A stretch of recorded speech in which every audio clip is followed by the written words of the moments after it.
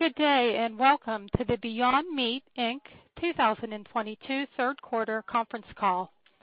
All participants will be in listen-only mode. Should you need assistance, please signal a conference specialist by pressing the star key followed by 0. After today's presentation, there will be an opportunity to ask questions. To ask a question, you may press star and then 1 on a touch-tone phone. To withdraw your question, please press star and then 2. Please note this event is being recorded. At this time, I'd like to turn the conference over to Teri Witteman, Chief Legal Officer and Secretary. Please go ahead. Thank you. Good afternoon and welcome. Joining me on today's call are Ethan Brown, Founder, President, and Chief Executive Officer, and Lubi Kutua, Chief Financial Officer and Treasurer. By now, everyone should have access to the company's third quarter earnings press release, filed today after the market closed. This document is available in the Investor Relations section of Beyond Meat's website at www.beyondmeat.com. Before we begin, please note that all the information presented on today's call is unaudited. And during the course of this call, management may make forward-looking statements within the meaning of the federal securities laws. These statements are based on management's current expectations and beliefs and involve risks and uncertainties that could cause actual results to differ materially from those described in these forward-looking statements. Forward-looking statements in the earnings release that we issued today, along with the comments on this call, are made only as of today and will not be updated as actual events unfold. We refer you to today's press release, the company's annual report on Form 10-K for the fiscal year ended December 31, 2021, the company's quarterly report on Form 10-Q for the quarter ended October 1, 2022, to be filed with the SEC, and other filings with the SEC for a detailed discussion of the risks that could cause actual results to differ materially from those expressed or implied in any forward-looking statements made today. Please note that on today's call, management may make reference to adjusted EBITDA, which is a non-GAAP financial measure. While we believe this non-GAAP financial measure provides useful information for investors, any reference to this information is not intended to be considered in isolation or as a substitute for the financial information presented in accordance with GAAP. Please refer to today's press release for a reconciliation of adjusted EBITDA to its most comparable GAAP measure. And with that, I would now like to turn the call over to Ethan Brown. Thank you, Teri, and good afternoon, everyone. Last month, we signaled that the business continues to navigate a challenging period where broader economic conditions, particularly inflation, category-specific headwinds, and increased competition have, over the past 12 months, combined to disrupt what has been over a decade of growth. This disruption has been in contrast to the year we had planned, where we expected a resumption of our strong growth trajectory as the pandemic receded in the majority of our markets. In my remarks today, I will briefly unpack what we believe are the key drivers of this disruption in our growth, the elements that we believe are transitory, and those that may be more persistent. I will then walk through the full force transition underway toward accelerated cash flow positive operations en route to a sustainable growth model. Before doing so, I would like to take a moment to offer a broader perspective. As is the case with many emerging industries that challenge the status quo, the path to mainstream adoption is rarely straight and smooth. Turbulence along the way generally does not signal a diminished long-term total addressable market, or TAM. The history of innovation is replete with examples of this phenomenon, captured across a host of disruptive technologies. We are in one such moment as a brand and category, and are operating with urgency and decisive action to navigate it.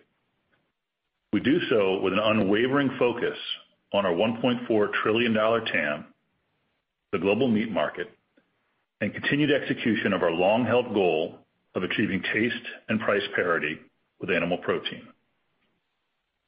As we seek to pivot the business to cash flow positive operations and quicken our path to profitability, we are committed to transparency and accountability.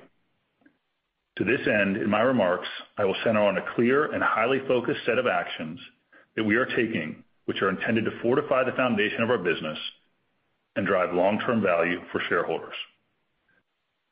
For the next several quarters, I will return to these actions to track progress, and as we advance, provide a more fulsome look at the underlying financial metrics we are using beyond free cash flow to form the backbone of a durable financial algorithm and total shareholder return equation. With that, I will now turn to a brief overview of current market dynamics. The current economic climate has not been kind to plant-based meat. The most quantifiable trend, which we believe is transitory, is a well-established history of consumers trading down among proteins during difficult economic times. This appears to be in full swing today. With persistent and 40-year record inflation in grocery stores, shoppers are seeking to dial out inflation by, among other measures, switching out higher-cost proteins for lower-cost proteins. Ribeye declines, Spam rises, and so on. And while these items are on either end of the continuum, consumers are trading down throughout, generally from higher-cost beef and pork items to lower-cost chicken. In this environment, the category and Beyond Meat should be expected to see declines as consumers flock to cheaper proteins. Correspondingly, household penetration for the plant-based meat category, according to Numerator data, slipped for a second consecutive quarter, falling roughly 20 basis points versus the second quarter of 2022. Recall that Q2 saw the first sequential decline in household penetration for the category since at least Q1 of 2018, which is as far back as the data set goes. Declining trend in household penetration holds true for us and most of our peers as well, and we have seen some brands significantly retrench or exit the category altogether in the U.S. Despite the category slowdown, there has been a tremendous increase in the number of competitive entrants and activities. As we have maintained, we believe that healthy competition within plant-based meat is a good thing as it brings investment and marketing to the category. However, in the current environment, we are not seeing this benefit of competition. Instead, more companies are pursuing the same or fewer consumers. Though we remain the category leader in refrigerated plant-based meat, the volume of competition has eroded some of our share. As noted a moment ago, a shakeout does appear to be underway, and we expect more brands to either retreat or consolidate, a less cluttered playing field to emerge in the midterm. A less tangible, though important dynamic is also present within the category today. As consumers intensify focus on making ends meet, health and environmental considerations take a back seat.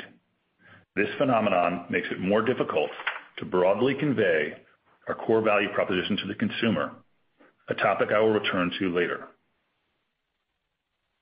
To summarize the current situation, we face an economy where blistering inflation pressure is shifting consumer behavior in the grocery store, a category where competition has dramatically increased despite a broad and precipitous category slowdown, and a consumer base whose focus is understandably turned to fulfilling immediate basic needs over pursuing the broader benefits that represent our core value proposition.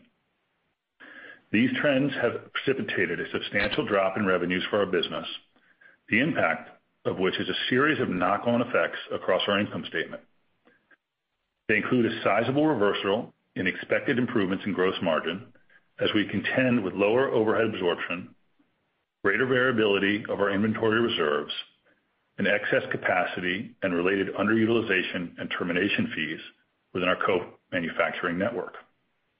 The path forward in this environment is clear, and at its foundation is a pivot from the growth above all operating model that has characterized our business to date to one that prioritizes positive cash flow and sustainable growth. This strategic shift is designed to stabilize the business, nurture our most important growth paths, and position us to drive and capitalize on renewed category growth as the economy emerges from its current state. We will use the following three tenets to underpin our path to cash flow positive operations and sustainable growth, and I will return to these in subsequent quarters to track progress.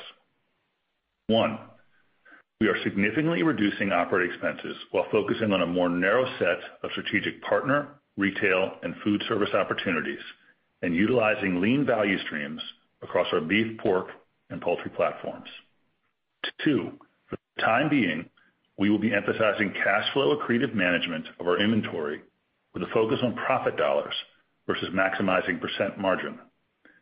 Currently, we are further rationalizing our production network in the context of more moderate volume assumptions to improve overhead absorption, address underutilization fees, and support margin improvement. 3, we are applying a laser focus to our sales and marketing activities, emphasizing those opportunities that we believe strike the right balance between restoring near-term growth and nurturing our most valuable long-term opportunities. Though my comments today tend to focus on our U.S. business and global partnership activities, we are applying similar measures across our EU and China operations. I will now address each of the 3 pillars of our go-forward strategy in greater detail.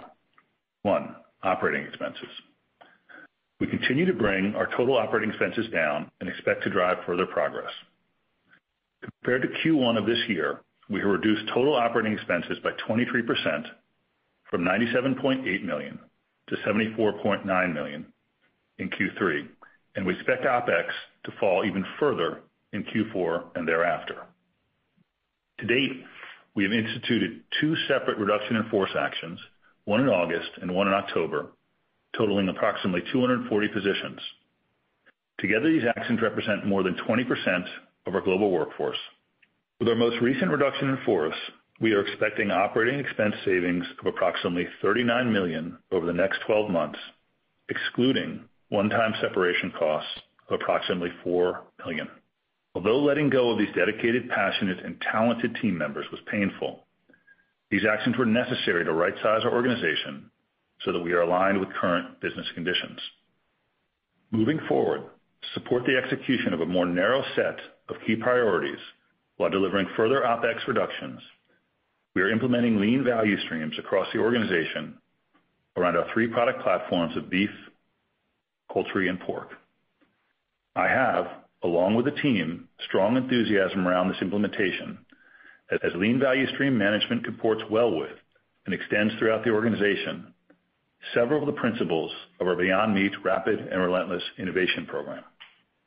2, aggressively managing down inventory and rationalizing our production network. We are focused on maximizing cash flow generation and profit dollars when it comes to inventory management over percent margin. Specifically, in the context of a more limited number of segments, we are testing a pricing reduction that more quickly collapses the pricing delta between one of our core products and its animal protein equivalent. We are implementing these programs in a highly targeted manner where we believe doing so will welcome new points of distribution and new consumers to our brand while increasing volumes throughout our facilities and network.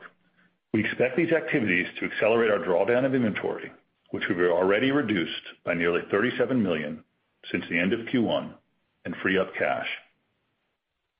In addition, we are taking immediate steps to rationalize our production network to address what we expect may be continued lower than previously planned growth. These activities include the further consolidation of production activities within our co-packing network, the full utilization of our own facilities by bringing in certain outsourced activities, and in certain instances, redistributing production across our network to address volume commitments.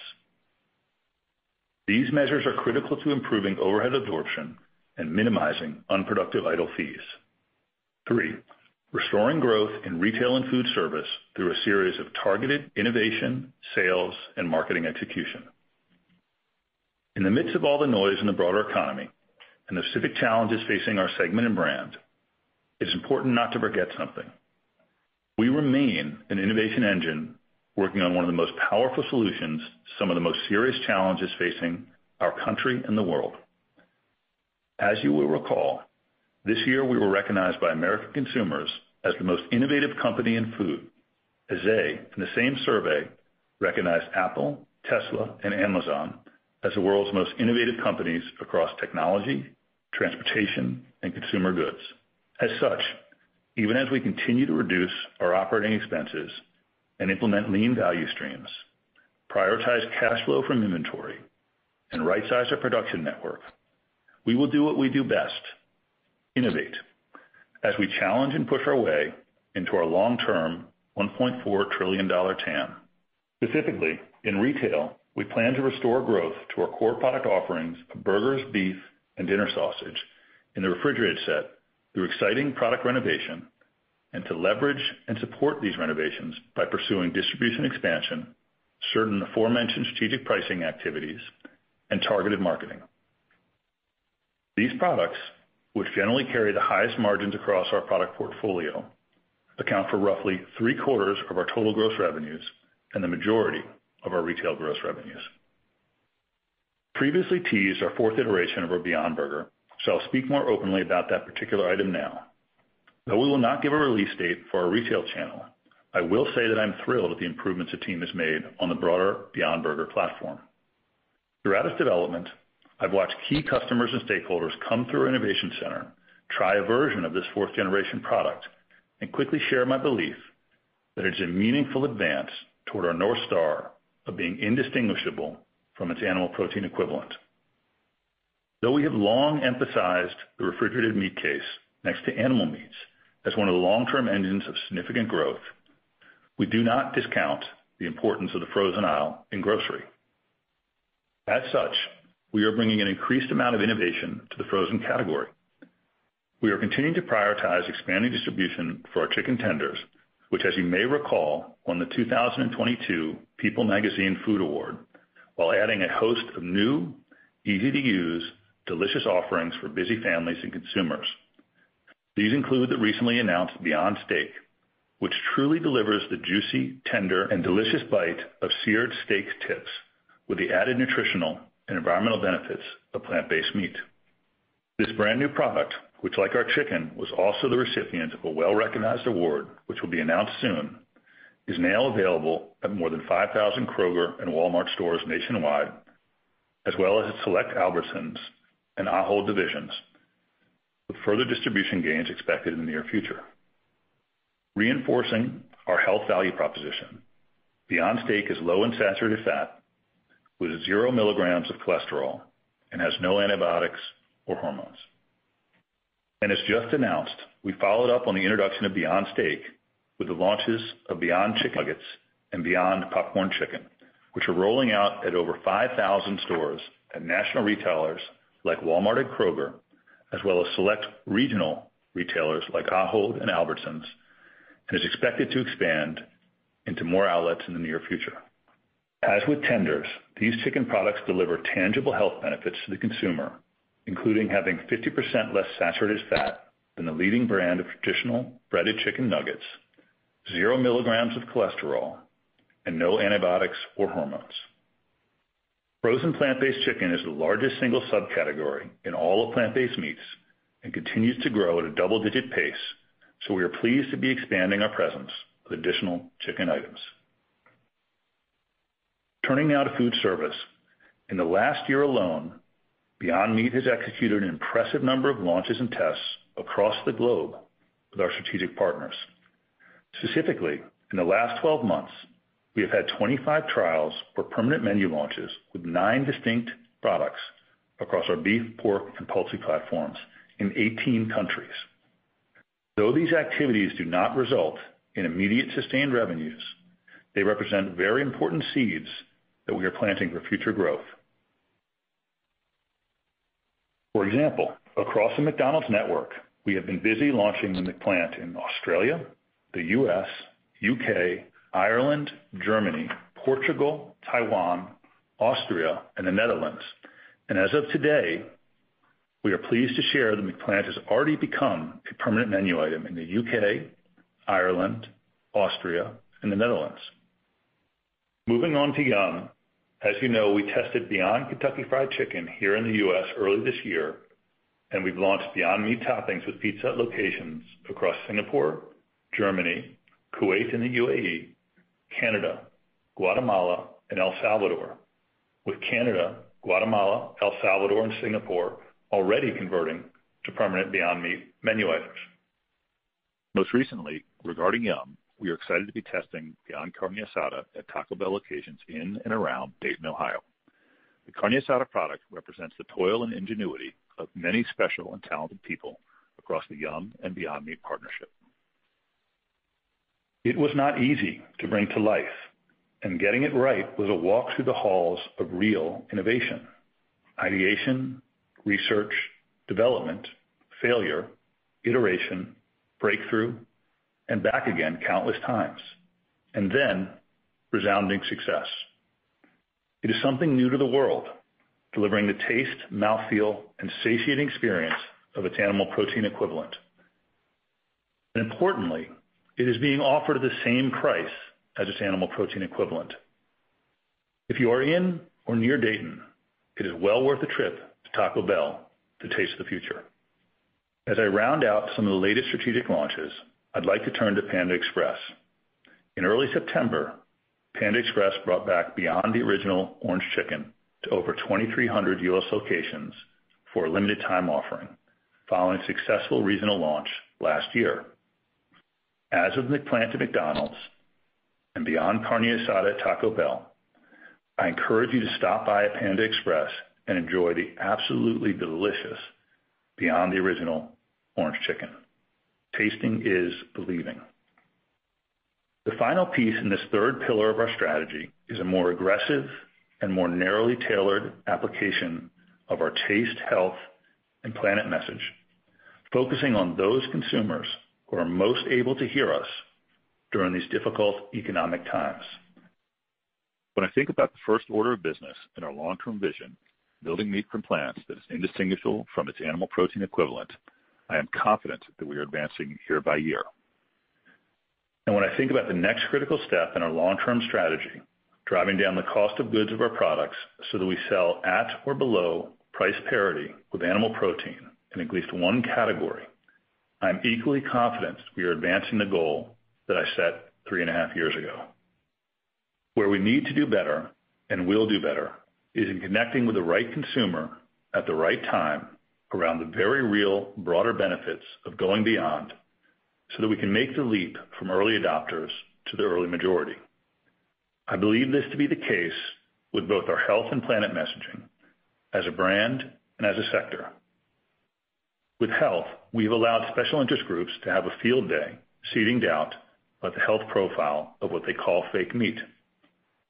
I'd like to spend a moment on this point. We care about our ingredients and are proud of our process because we care about health at the very foundation of our brand. I return to, for example, recent research conducted at the Stanford School of Medicine as part of our 5-year plant-based diet initiative with the university.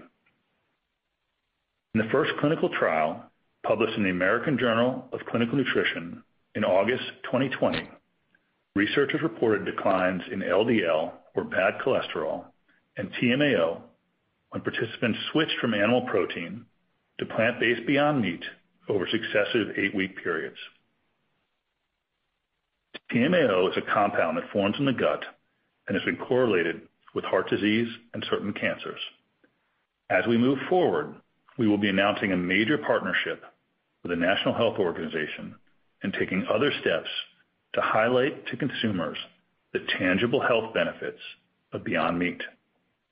2, we need to do a better job helping the consumer better understand the connection between our products and climate.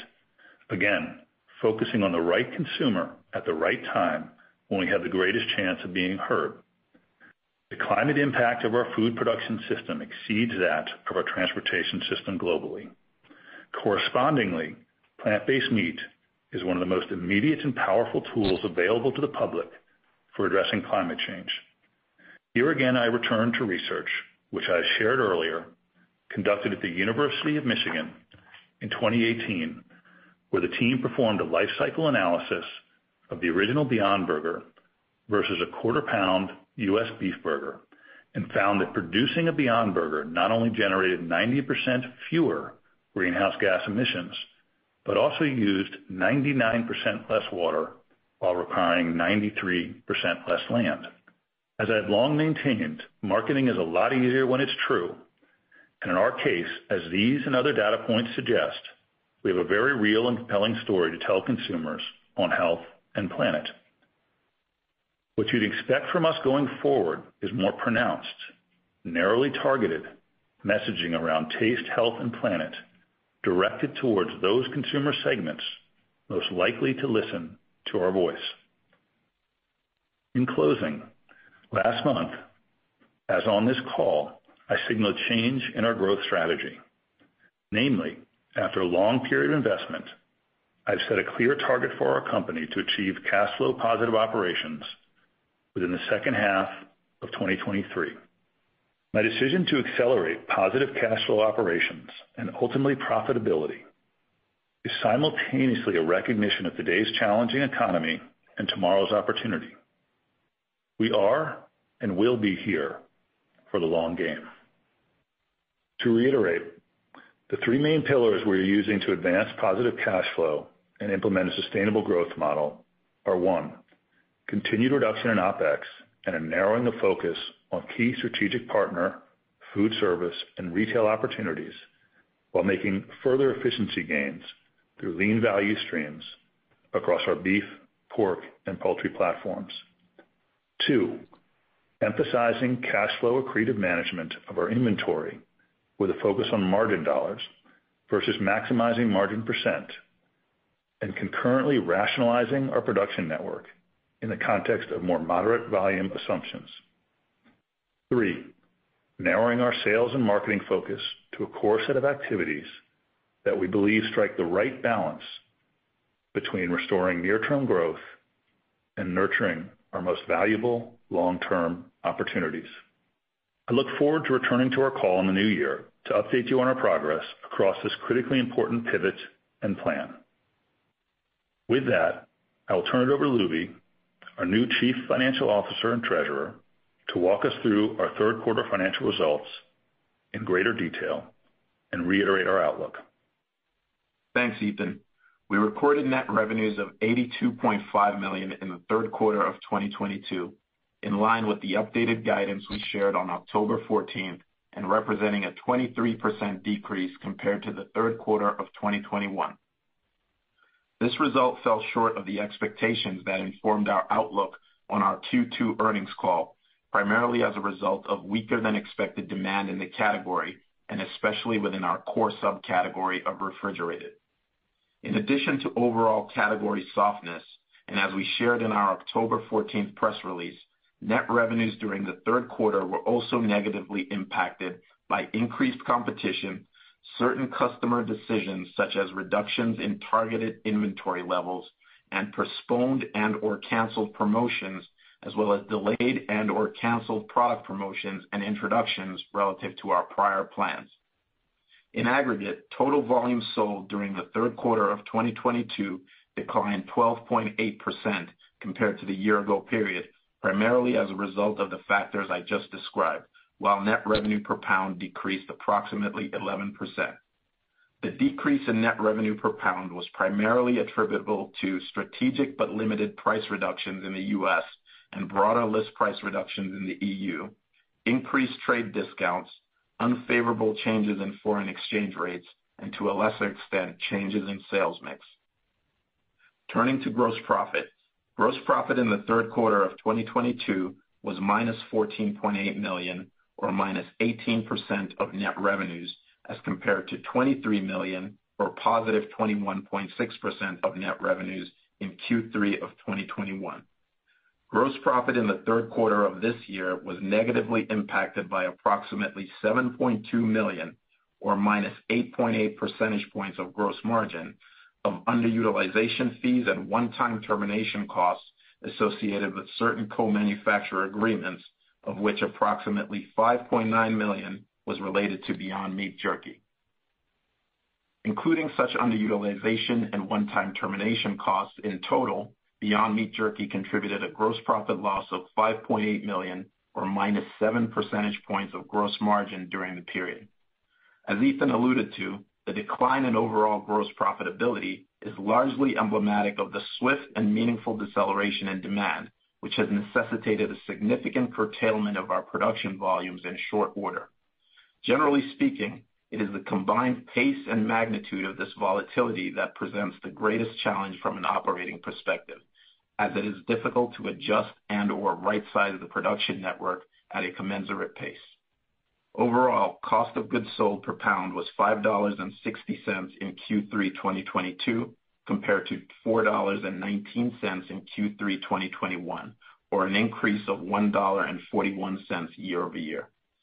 We estimate Beyond Meat Jerky accounted for approximately 47 cents of the increase, with the remainder being driven by increased manufacturing costs, including depreciation, increased materials costs, and to a lesser extent, higher transportation and warehousing costs. The increase in manufacturing costs, including depreciation, is primarily reflective of the volume deleveraging impact I described a moment ago. As an example, although COGS depreciation expense in Q3 increased by approximately 13% sequentially, on a per pound basis, depreciation nearly doubled versus Q2. While this is a single example of just one component of our COGS, the theme is generally true across our other COGS buckets and is informative of the potential impact our efforts to stabilize growth and right-size the network could have.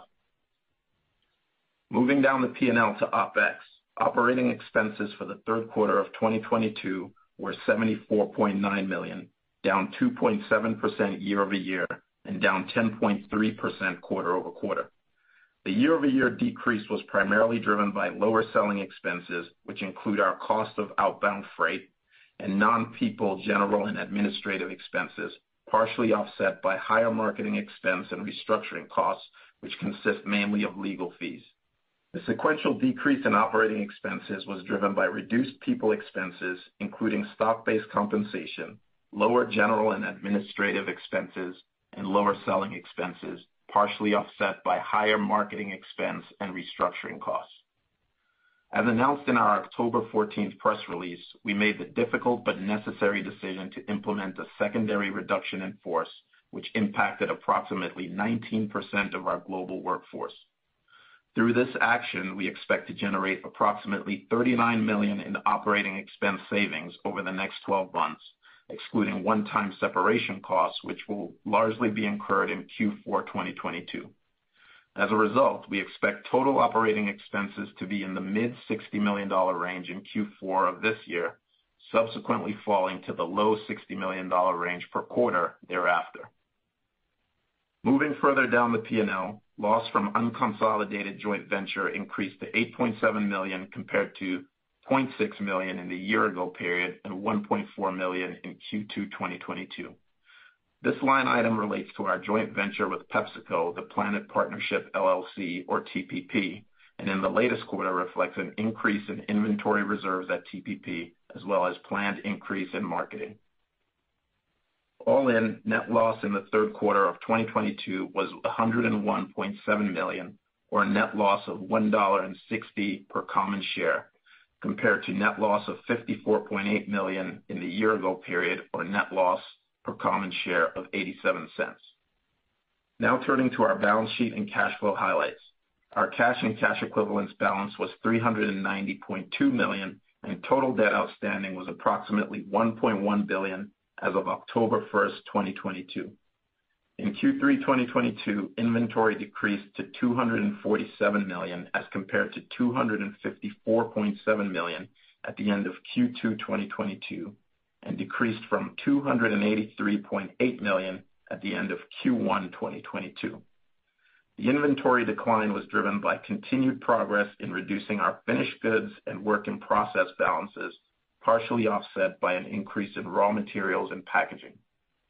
In terms of cash flow, for the 3 months ended October 1st, 2022, net cash used in operating activities was $34.7 million, a $35.9 million decrease compared to the year-ago period, and a $35.8 million decrease compared to Q2 2022.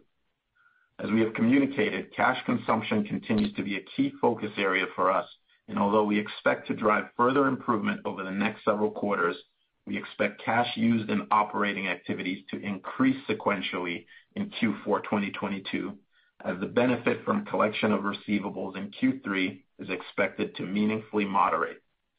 Within cash flows from investing activities, capital expenditures totaled $18 million in Q3 2022, compared to $52.9 million in the year-ago period, and we invested $10 million in our joint venture pursuant to the second tranche of our predetermined capital contribution schedule.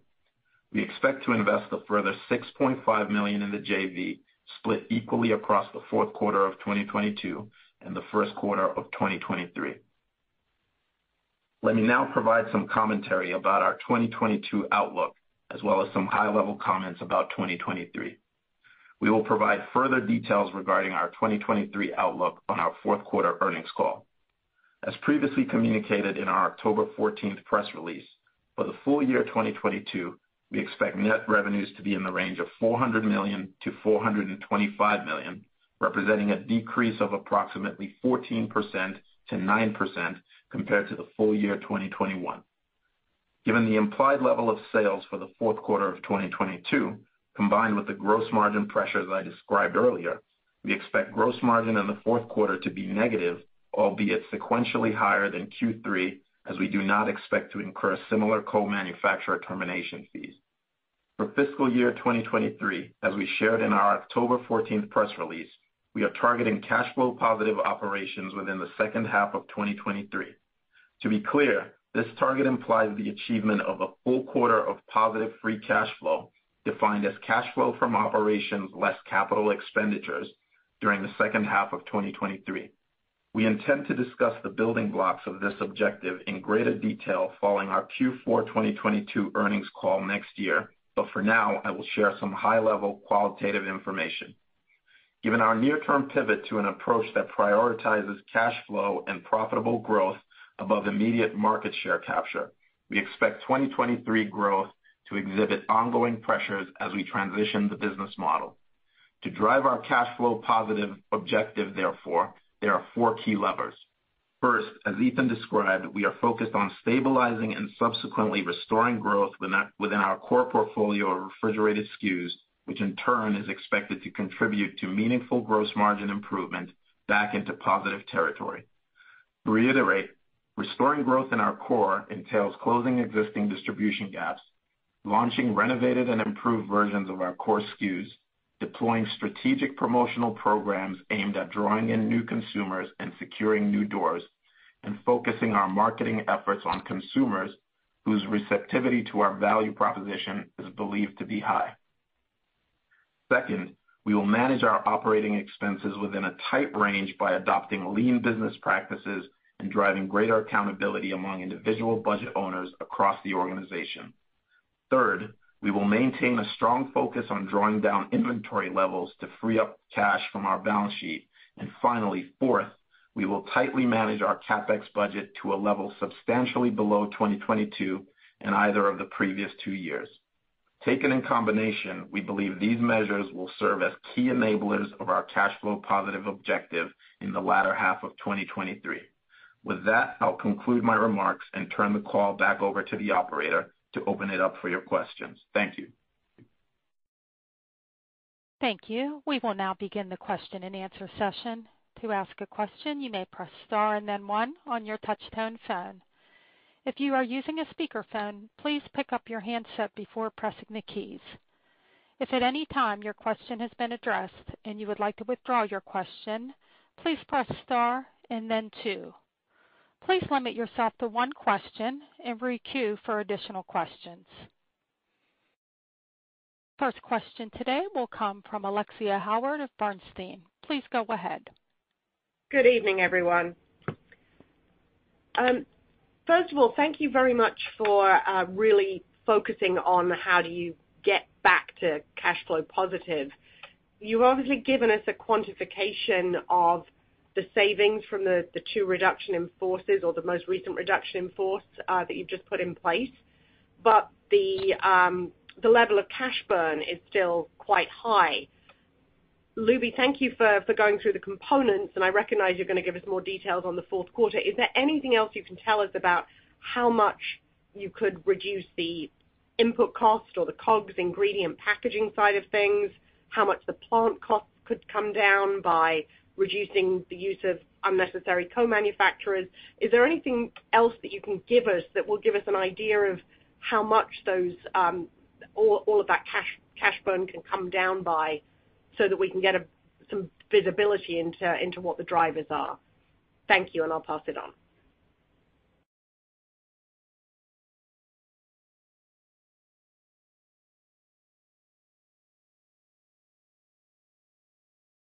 and the speaker's lines are live. I apologize. We were muted. Alexia, thanks for the question.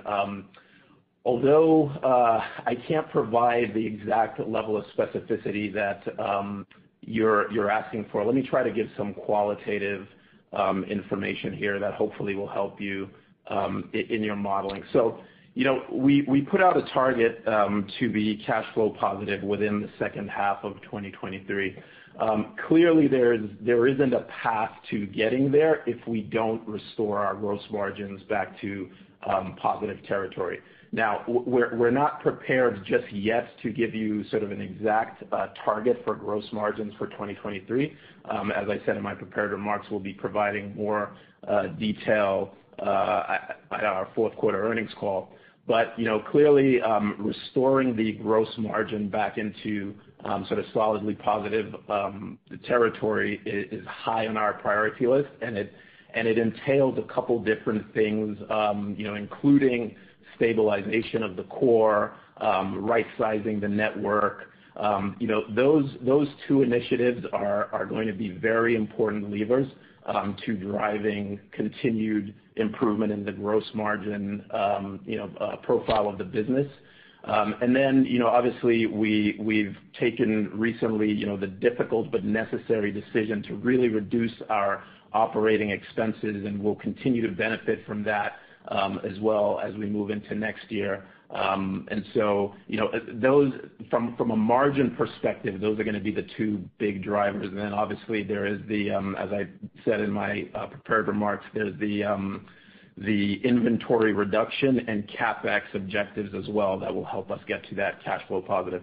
Yeah, no, that's great, Lubi. And Alexia, I can just give some additional color. We're obviously going to continue to bring cash consumption down. I think the biggest and broadest explanation that I think is important to drive home is that when you have this drop in volume and associated deleveraging, things are going to start showing up in gross margin and elsewhere that are unfavorable. And you can either wait for growth to return, or you can right-size your production system and your organization. And I want you guys to hear directly from me. We are right-sizing the organization, the operational footprint, to be able to drive to cash flow positive within the second half of next year, independent of any aggressive growth assumptions. And I think that is something that is new to our business, given the 12+ years of pretty aggressive growth that we had enjoyed. And I think we will enjoy again in the future. But for now, it's really about stabilizing the business based on a more reasonable revenue growth trajectory. And it's exactly as Lubi said, in terms of making sure that we see some growth in the core lines of beef, burger, and dinner, but again, nothing extraordinary. Continuing to reduce the size of the network and eliminate idle fees, moving certain parts of production back in-house so that we can improve overhead absorption, really aggressively managing inventory. We always think about inventory as kind of sleeping money, and we need to start accessing much more of that. And there's two benefits to that, right? One is obviously you reduce the inventory levels and free up the cash, but two is you can use some of that inventory to welcome new consumers into the brand at a time when they're economically stressed. And so we're going to some of that targeted pricing, which I can explain more later on the call, we're going to go ahead and implement. And then we have a whole cost down program, which actually is going quite well, and it's one that we've been driving. The challenge is you're not going to see those results until we move through some of the inventory that we have now and start to get to the conversion of raw material into products within the new production system and where those cost down programs have been successful. So a lot of things are in play to be able to drive us from the model that we had, which was one of heavy cash consumption, to one that will be cash flow accretive. Our next question will come from Adam Samuelson of Goldman Sachs. Please go ahead. Yes, thank you. Good evening, everyone. Maybe, Ethan, you kind of just alluded this at the end of the last answer, but some of those strategic targeted pricing actions and kind of the ability or the target to free up inventory, can you provide a little bit more context and scope around what that entails, kind of what you think the incremental distribution could be, and where you think the inventory balance will end up, either at the end of the fourth quarter or at the end of the first quarter, to help you access the cash that's on the balance sheet? Sure. Thank you, Adam. And I'm going to give you an answer that probably is one degree of specificity away from where I think you'd like it, just because of competitive reasons and things of that nature. So part of the push toward cash flow positive and a sustainable growth model is to dramatically narrow our focus within food service and retail. And the unifying theme in terms of what we're targeting are those opportunities that give us the highest probability of restoring growth, while also nurturing kind of the most valuable long-term pathways that we have. And so examples of that, we have a number of QSR partners. We're narrowing our focus somewhat to a handful that we're having great success with, and want to nurture those. I think there's a lot of focus on our U.S. business and our U.S. retail, appropriately so. But if you look at what's going on in Europe, for example, and just focus for a moment on the launches and the tests that I mentioned, and then as well as the permanent menu placements, not only in Europe but Latin America and in parts of Asia, we are planting seeds that we expect to be pretty significant volume drivers for us in the future. So we'll narrow our focus there. And then when you get into the retail space, again, and narrowing the focus toward what can we do to restore growth in the fresh meat case, where we really believe transformation can occur. And an enormous amount of energy, time, and focus has gone into the third iteration of our sausage platform for the fresh case and the fourth iteration of our burger platform and beef platform. We expect to have those out. I can't give a specific deadline for that, but in a way that will be helpful to restoring growth. Now, within that, there are select pricing programs, to answer your question, that we're putting in place to target specific consumers. And it really gets back to, again, it's a time of distraction for the consumer. Our story right now is, I think, several layers away from where the consumer's focused in terms of just basic needs. And so we're tailoring our messaging to subsegments that are probably more receptive, rather, to hear. And when it comes to health, that's generally 40 and older. When it comes to our planetary message around climate, water use, et cetera, that's the much younger generation. And so, coming out with these innovations and then targeting specific subsegments of the population with that messaging and offering some introductory pricing that gets people involved is how we're going about restoring that fresh case. Then when you look at frozen, we've had a good success with the tenders that we launched. I think we're up about 24% or so in frozen last 12 weeks year-over-year. And then, of course, we've launched the new steak product. That chicken tender product that I mentioned won the, I think, People Magazine Award of the Year or something of that nature. And the steak product that we just launched, I think, is probably will be viewed by many as one of our best products. Is also up for an award that we'll announce shortly. That's going into the frozen section as well as poppers and tenders. On the food service side, I mentioned the QSRs, but there are also subsegments of the food service industry that are going to resonate. Our messaging is going to resonate more than in other subsegments. And so we're tailoring our messaging and our focus in terms of our sales to those subsegments, and they have to do with younger consumers. They have to do with consumers who are maybe in the healthcare system and things of that nature. And I don't want to get too much into it, but offering pricing in those segments that will attract the largest number of consumers to our brand at a time when pricing really matters is how we're going to deploy this pricing program. we have a lot of inventory. We want to work through it, and we want to welcome people into the brand. So I can't give you specific numbers on exactly how much inventory we're going to draw down, but you can expect us to be aggressive in a way that maximizes profit dollars versus margin percent at the moment. Our next question today will come from Robert Moskow of Credit Suisse. Please go ahead. Hi, Ethan. Here. The script today and the task at hand, it's a very different task than what your vision of the company was originally, and I also think the culture of the company that you've built. And I'm just wondering, do you have the right people in place to execute this new kind of approach? Are people ready to make this kind of pivot?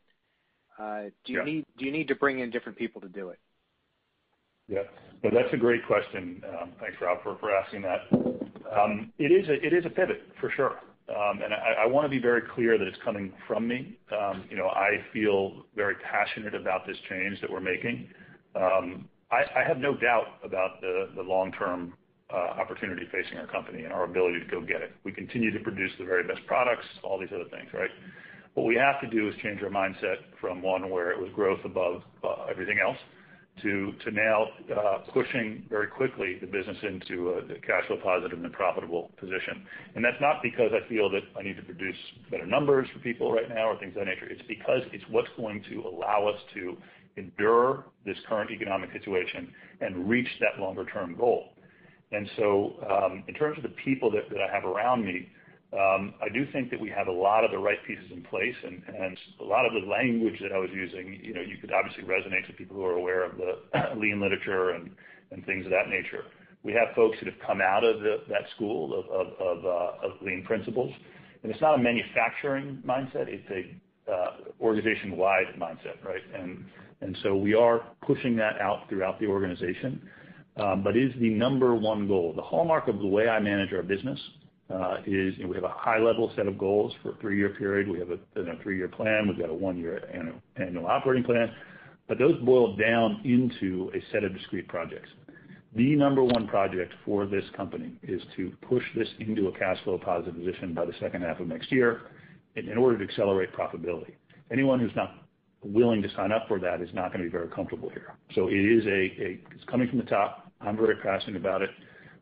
We have the energy here to get it done, and just all the intensity and focus you saw on us signing up the very best partners in the world, putting the best products out, and growing the movement. We are now shifting to achieving this goal again, so that we can realize that long-term vision we have for the company. I have no intention of shifting gears in terms of what our long-term goal is. We will be a very large protein player globally, and this is a difficult period economically across the country and across the world. So we are going to right-size the organization to get through it, and it's coming from me, and we'll get it done. Our next question today will come from Cody Ross of UBS. Please go ahead. Hey, good evening. Thank you for taking our questions. I just want to touch a little bit, Lubi. You talked about a good part of your goal to become cash flow positive is to turn gross margin positive. Can you just remind us or give us any color on what percentage of your COGS are fixed versus variable? I'm not sure that we've quantified that specifically.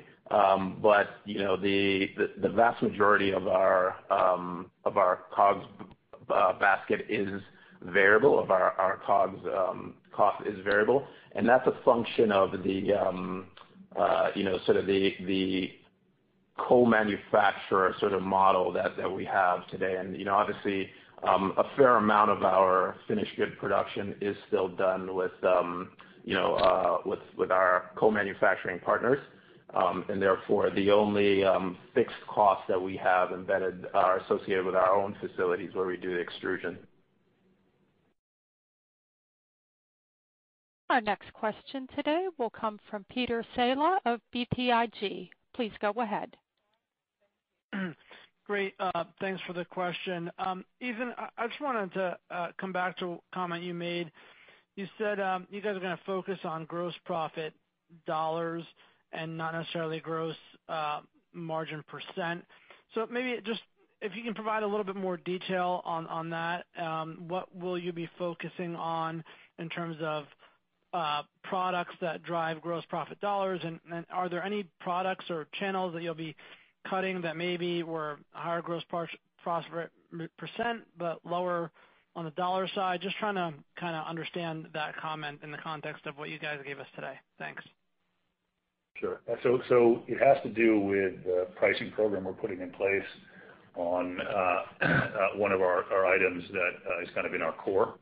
And again, it's not going to be a blanket pricing for all segments, but we think it'll be meaningful for those that we apply it to.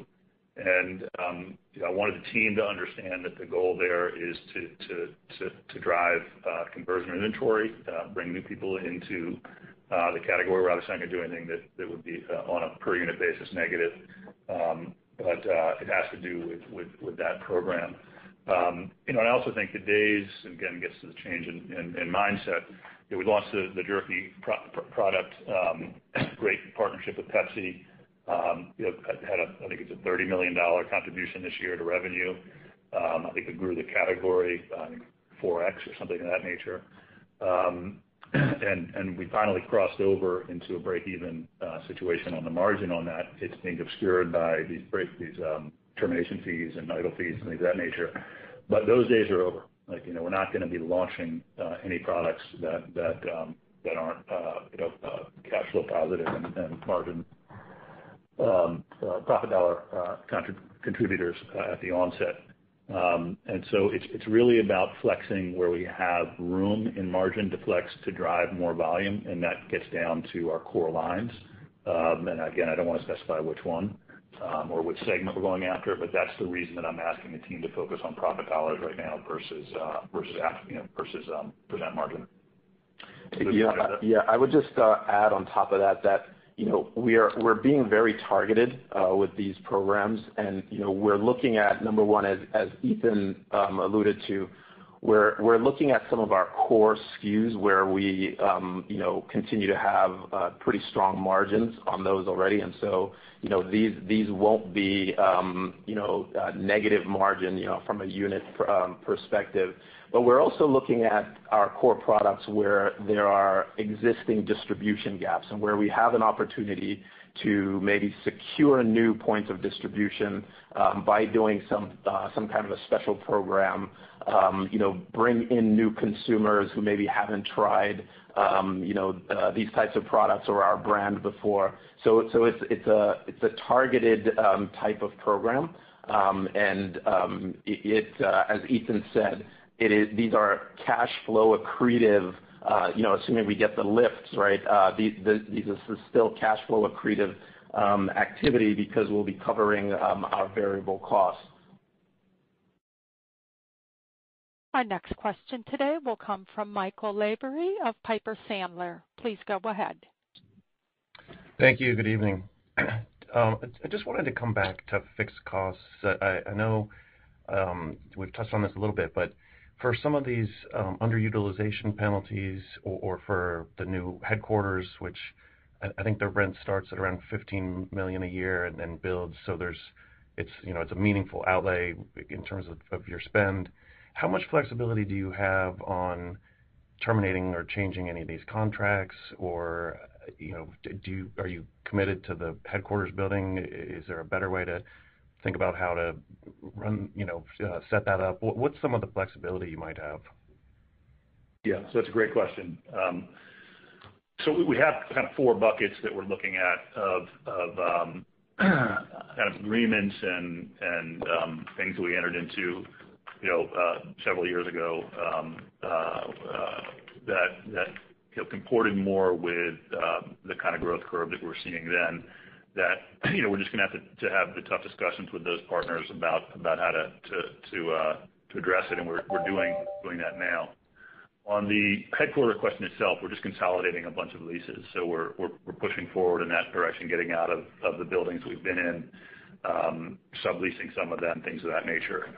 And so I don't think we'll change course on the headquarters, but we will consolidate into them, and that's, I think, an important step. I mean, I think many people have commented on the disruptive aspect of the pandemic and distributed workforces. In our kind of work, we're pushing and churning out best products in the world and doing it under tight timelines. We need everyone together, and so I'm very much committed to making sure that happens. But the kind of idle fee things and things of that nature, we're doing a few things there. One would be trying to consolidate some of our production to areas where we do have idle fees to make sure that we're not spending anything that's unnecessary for production. And then having those conversations, right? I mean, think that the world has changed, and everyone needs to play a part as our partner. So it's a big focus for me. Our next question today will come from Rupesh Parikh of Oppenheimer. Please go ahead. Good evening, and thanks for taking my question. So just on international markets, I was curious if you guys have reviewed the business. Any thought of actually exiting any international markets to more quickly rationalize the business? Yeah, that's a good question. I mean, I think in Europe you'll start to see as some of the inventory gets eroded. I can't predict the future there, obviously, but we see some trends that we like. There's an overhang of inventory. In China, it's so early to tell what's going on there because they're just coming out of all these lockdowns, and they come out and then they go back in and things of that nature. What we are doing, though, is reducing expense throughout our global operation and relying more heavily on partners. We have a terrific partner in Europe, Zandbergen, and we're working very closely with them to continue to serve and grow the longer-term opportunity for Beyond in Europe, but do it in a way that's maybe a little bit more asset-light. And then in China, without getting into too much, we're looking at some similar opportunities there. The next question today will come from Peter Galbo of Bank of America. Please go ahead. Hey, guys. Good afternoon. Thanks for taking the question. Lubi, just a really quick one. Appreciate that you've given kind of a qualitative look at 23 revenues, but maybe just so that we're all on the same page, can we kind of just outline some of the puts and takes that get you to a still kind of compressed revenue next year? I think I heard from you, obviously rationalizing some of the footprint across QSRs and some retail partners, focusing more on the core. I think you'll be lapping the jerky kind of load in from the first half of this year going into next year. But then I would think on the positive side of the ledger, you'll have some load in on steak and popcorn chicken. So just wanted to understand all of the puts and takes as we start to think about, again, from a high level, where revenues could shake out for 23. Thanks. Sure. I think you actually answered your own question, but there is certainly, if you look at where the trends have been in the business recently, and we've started to see some increased pressure in our international markets as well. That stuff is not going to turn on a dime, right? And so I think in the near term there's going to continue to be some pressure, particularly you look in the first half of next year. But then, as we've been discussing, right, we have a number of these initiatives that are really focused on stabilizing and eventually restoring growth within our core. This includes things like launching the new iterations of some of our key core SKUs.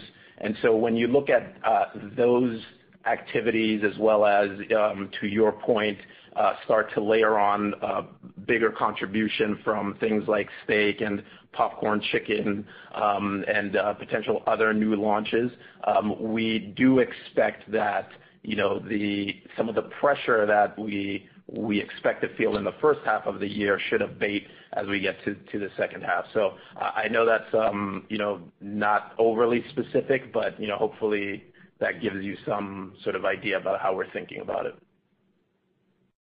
Our next question today will come from John Baumgartner of Mizuho. Please go ahead. Good afternoon. Thanks for the question. Thanks. Ethan, I wanted to dig into innovation because it's hard to think that there isn't cannibalization, whether it's meatballs versus ground beef versus patties, and you're renovating products, but you're also launching the fourth iteration of ground beef. And the competition's moved on to frozen meals, protein bowls. They're hitting new need states, going from commodity to value add. Why isn't Beyond also moving away from commodity products? Why wouldn't that benefit you more than trying to migrate consumers from a beef 3.0 to a beef 4.0? I'm just trying to think bigger picture about what you can do need state wise to get revenue growth back into the model. Yes.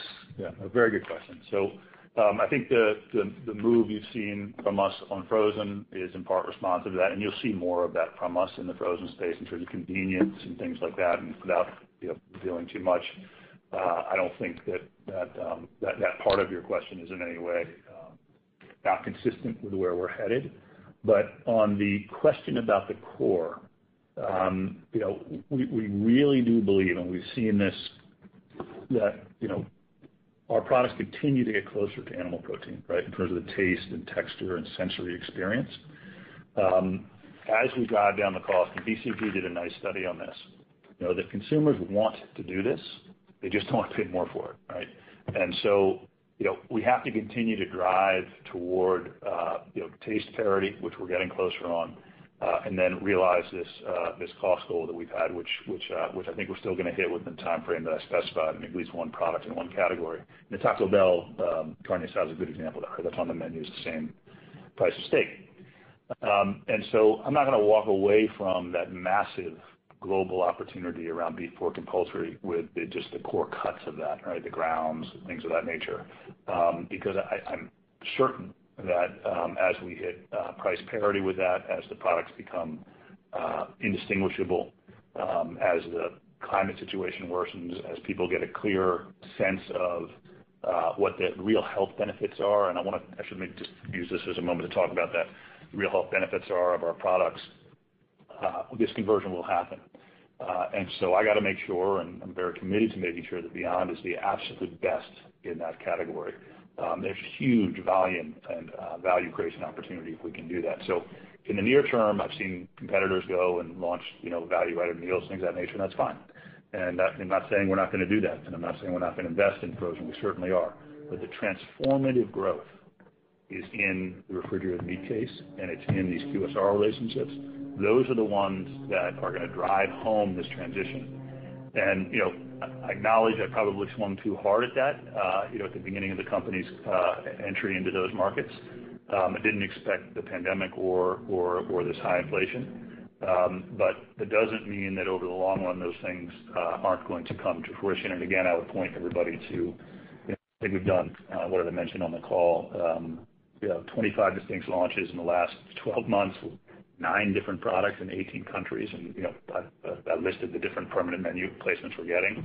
That's where the $30 to $40 billion revenue company is going to come from. I don't think it's going to come from the next spaghetti and meatball frozen bowl. Not to say we're not going to do it, but I think this core focus is the right one.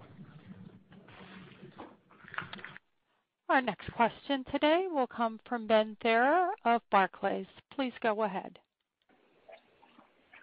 Thank you very much, and good evening, everyone. Even wanted to follow up on your comments you just made around the pricing and the getting to price parity, and it really feels like if we just dig into the sales versus volume that you share in the press release, that there's been already a lot of investment, particularly on the international side, and it's tough to follow data points. So maybe you can help us understand where you stand right now in terms of the price premium versus your, call it, commodity peers, particularly on the international side. Yeah. So we're a couple of things.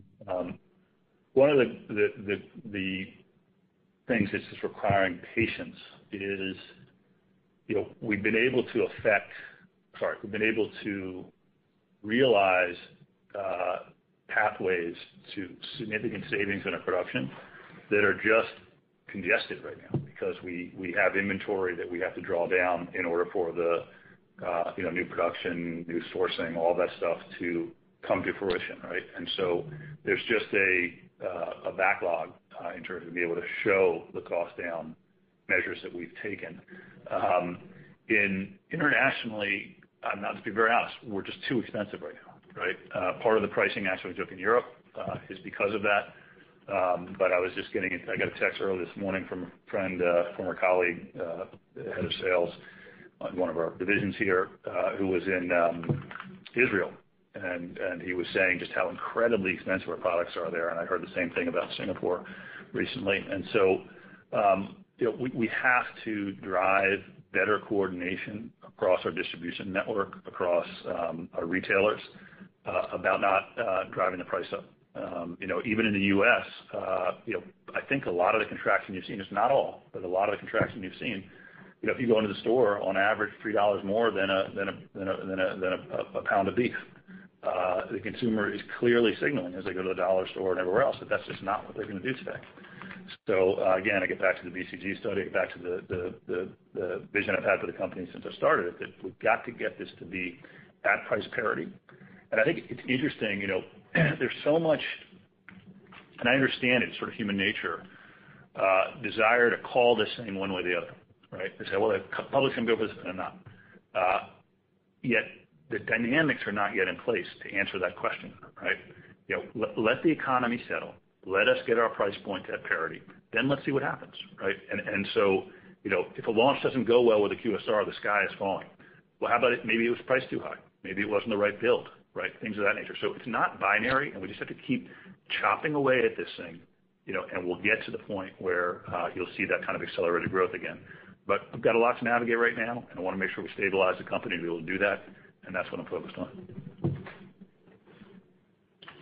Our next question will come from Rebecca Scheuneman of Morningstar. Please go ahead. Great. Thank you for squeezing me in. So my question really stems from the $7.2 million fees that was in the gross margin.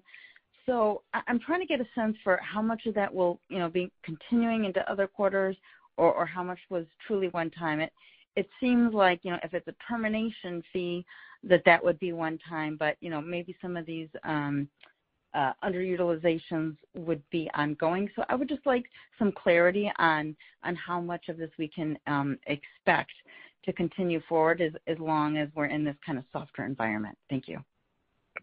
That's a good question. So, you're right. The majority was the termination, but there are these continuing capacity fees, and we're reorienting the network to be able to absorb some of those, so they're not just going to non-productive use.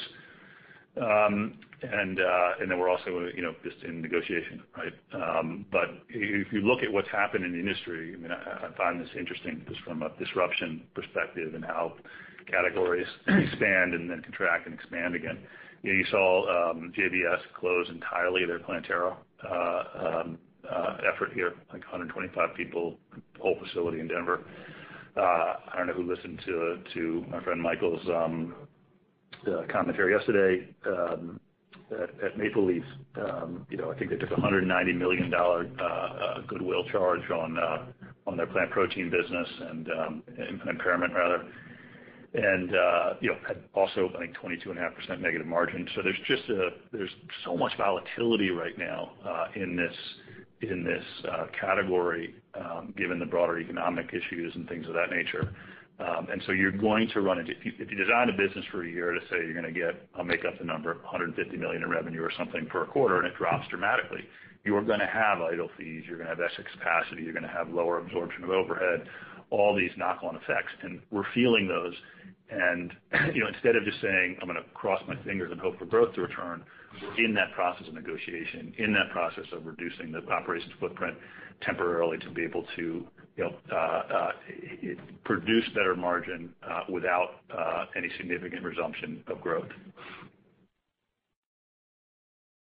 Our next question will come from Ken Zaslow of Bank of Montreal. Please go ahead. Yeah, it's a real quick question. Of your program, which of the 4 steps that you have do you think is most at risk or out of your control, and which ones do you think you have the most control over? So I think Luby was referring specifically to 4 of the kind of financial levers he's pulling. The program that we have is 3 steps. It's obviously to drive home the reduction in OpEx, and that one I think we feel comfortable with. I think the getting to cash flow positive really depends on not only discipline there, but also working through our inventory, which is the second step. And then third, which is probably the one that we have the least control over, is the result of the execution of our focused growth strategy. We're narrowing down our focus to some key retail activities and some key food service activities and some key QSR partners. It's a much narrower scope than we've had in the past, but we think those are the kind of 80-20 rule. Those are the ones that are going to drive growth. If the economy continues to worsen, if we don't connect with the consumer in the right way, that could be something where there's risk. But again, we're not structuring the business for that, where that has to happen at some sort of dramatic level. We're going to structure the business differently, right? Where even if there's some moderate growth, very moderate, we'll be able to achieve the goals that we're talking about. What I like about that is that as these things that have been percolating and that we've been planting the seeds quarter after quarter, the 25 distinct launches, the 9 distinct products, the 18 countries, the Taco Bell stuff here in the U.S., the Panda Express here in the U.S., the McDonald's in Europe, the Pizza Hut in Latin America.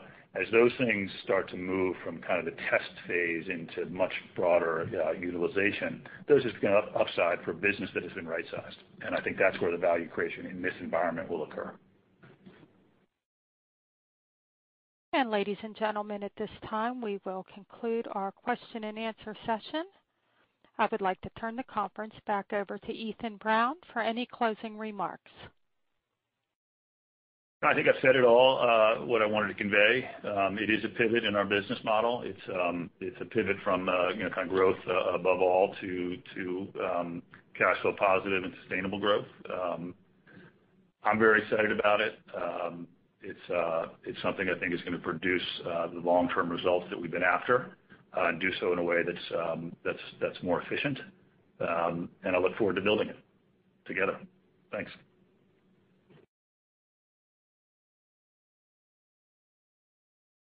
The conference has now concluded, and we thank you for attending today's presentation.